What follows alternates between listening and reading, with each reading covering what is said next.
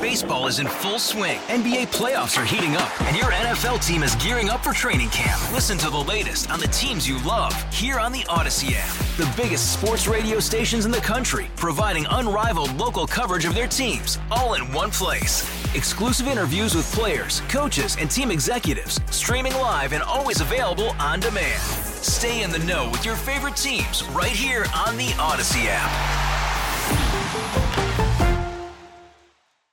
This may be the first presidential election where we have zero debates between the main candidates. And I guess I'm all right with it. 651-461-9226. Do you really want to see debates in this presidential cycle?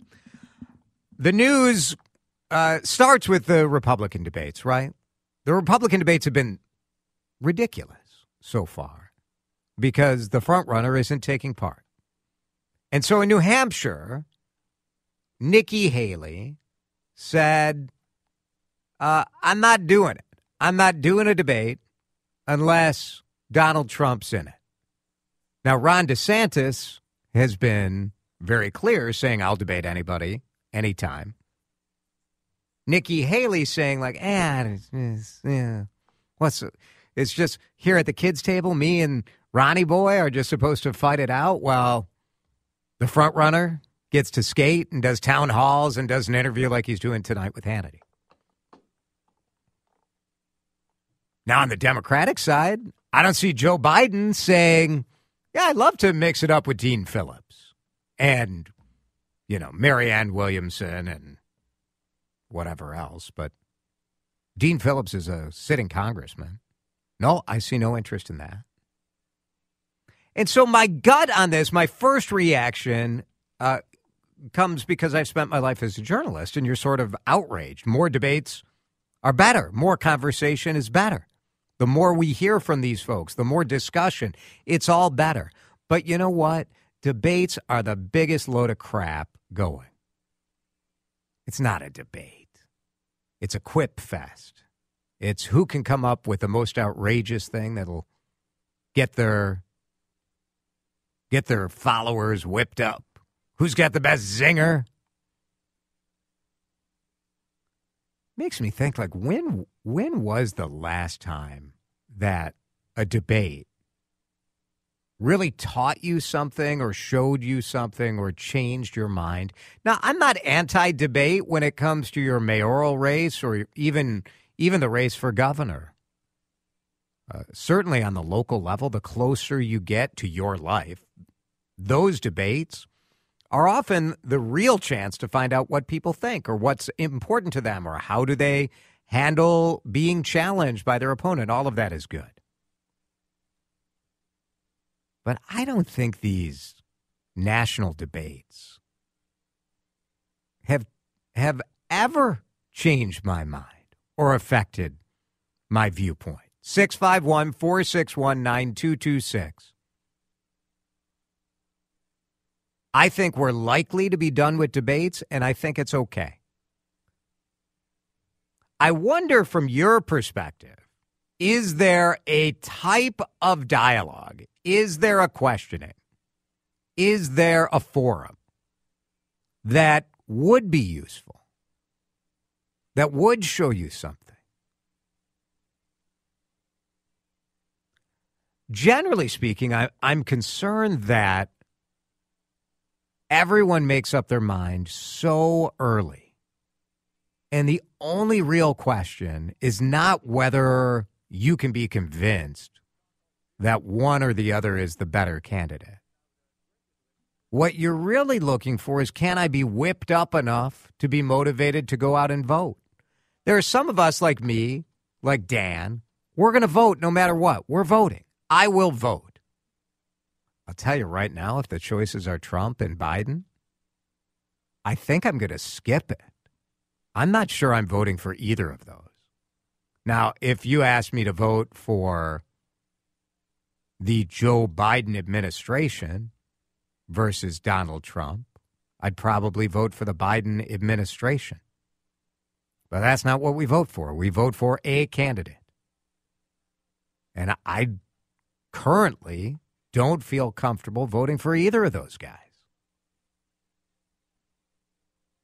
651-461-9226.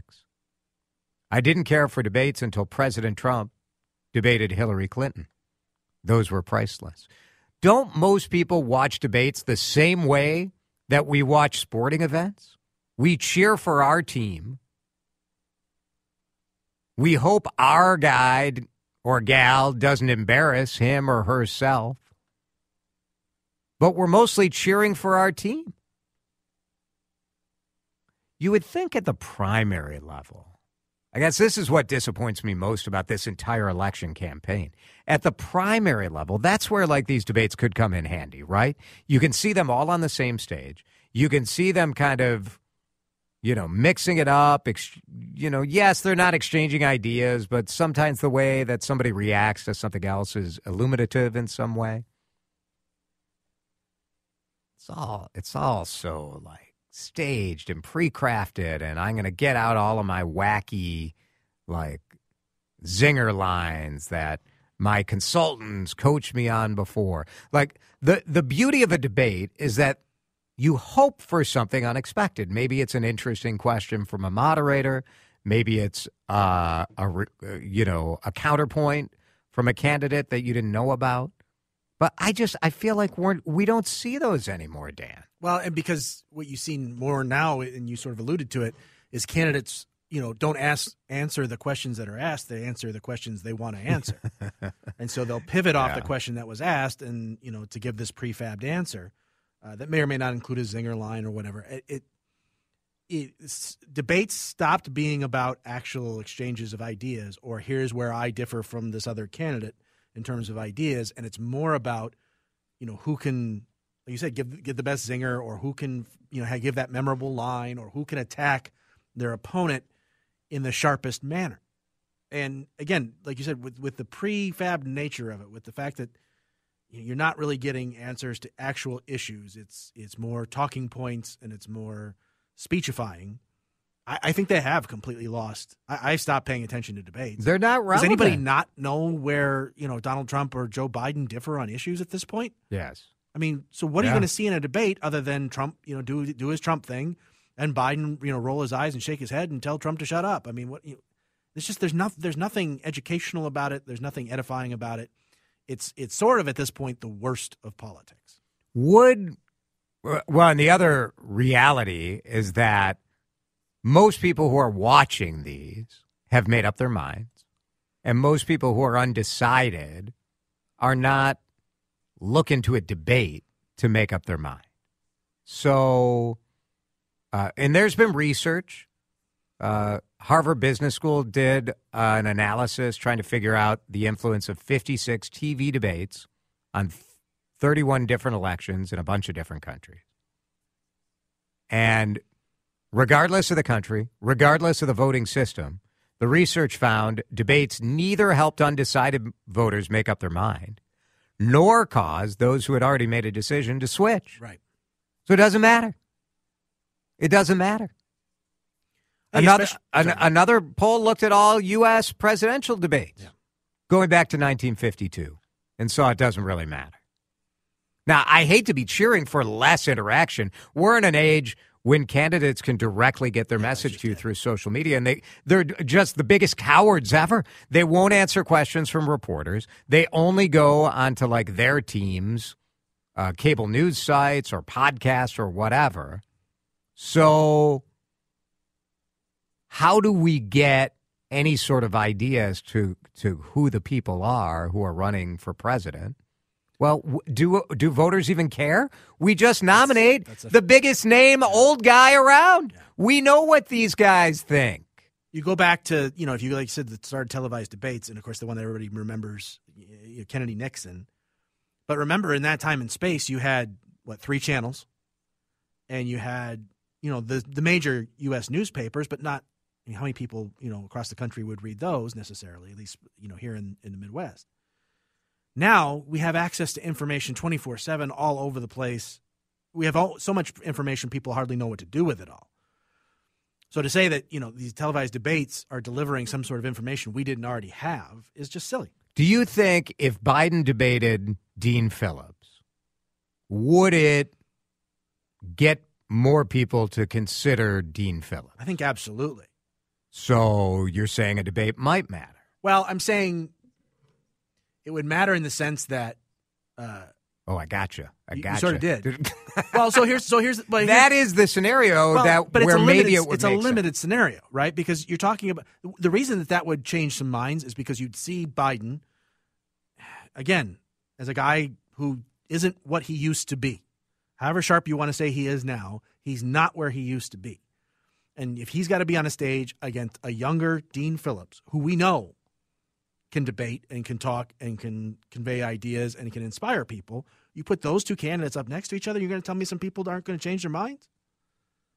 But again, that's the exception to the rule in my view. Yeah. Yeah, I think some of this is on us, that we're not open to hearing another perspective, but a lot of it is on the fact that where's the middle ground? Who's in between where it's like, I don't know if I'm going to vote for Trump or Biden? I mean, if you're in between on that, I would love to talk to you because that is just fascinating and disturbing. To me, and I've said this before, Trump is not an option. No way. And this isn't about policies. This is about character. For me, I'm a no. Biden, I have a lot of concerns about his age. I just do. And his ability to be up for the job. So that's where I'm at on that. And, you can let me have it if you want. People are already coming at me for saying I'm going to skip. I'm not skipping the election. But right now, if I had to vote, I would take a pass. I would not vote for Trump, and I would not vote for Biden. 4:49, Drive Time with Teresh. We'll take a break. Keep the text coming if you want to talk about this. By all means, give us a call. 651-461-9226. Hey, Rob Bradford here. I have set out on a mission with my good friends at FanDuel to prove what I have known for some time. Baseball isn't boring. Now I have a daily podcast to prove it with some of the most notable people in the baseball world, screaming baseball isn't boring from the mountaintops, or at least agreeing to come on our show. Players, managers, GMs, and yes, even the commissioner of baseball, Rob Manfred. It has been a constant wave of baseball's most powerful voices. So join the revolution. Subscribe and soak in Baseball Isn't Boring. Listen on your Odyssey app or wherever you get your podcasts. You'll be glad you did. I like your text with ideas on ways we could make these debates a little more revelatory. Although I don't think we're going to have another dang debate until Election Day. One texter, I wish debates had a gong or a buzzer that every time somebody told an untruth, the audience would be informed immediately. You wouldn't have time for anything but gonging. You just hear gonging. That's all you'd hear. You just hear gonging. It is hard to think of how you would make this more useful, I really am not sure you can at this point. Sit down, 20-minute dialogues on specific topics, says one texter, healthcare, energy, foreign affairs. I mean, okay, but how does that change the candidate not answering questions, but, answering the question they want to answer? Because even if you reduce it to those topics, they're still going to have their talking points that they're going to hit. What if they had to sit down with Chad? And Chad would keep asking the same question over and over and over until they answer it. That would be fun. I would like. Laura's coming up next. Some thoughts on the MnDOT quote-unquote funny signs, too. Hey, Rob Bradford here. I have set out on a mission with my good friends at FanDuel to prove what I have known for some time. Baseball isn't boring. Now I have a daily podcast to prove it with some of the most notable people in the baseball world, screaming baseball isn't boring from the mountaintops, or at least agreeing to come on our show. Players, managers, GMs, and yes, even the commissioner of baseball, Rob Manfred. It has been a constant wave of baseball's most powerful voices. So join the revolution. Subscribe and soak in Baseball Isn't Boring. Listen on your Odyssey app or wherever you get your podcasts. You'll be glad you did.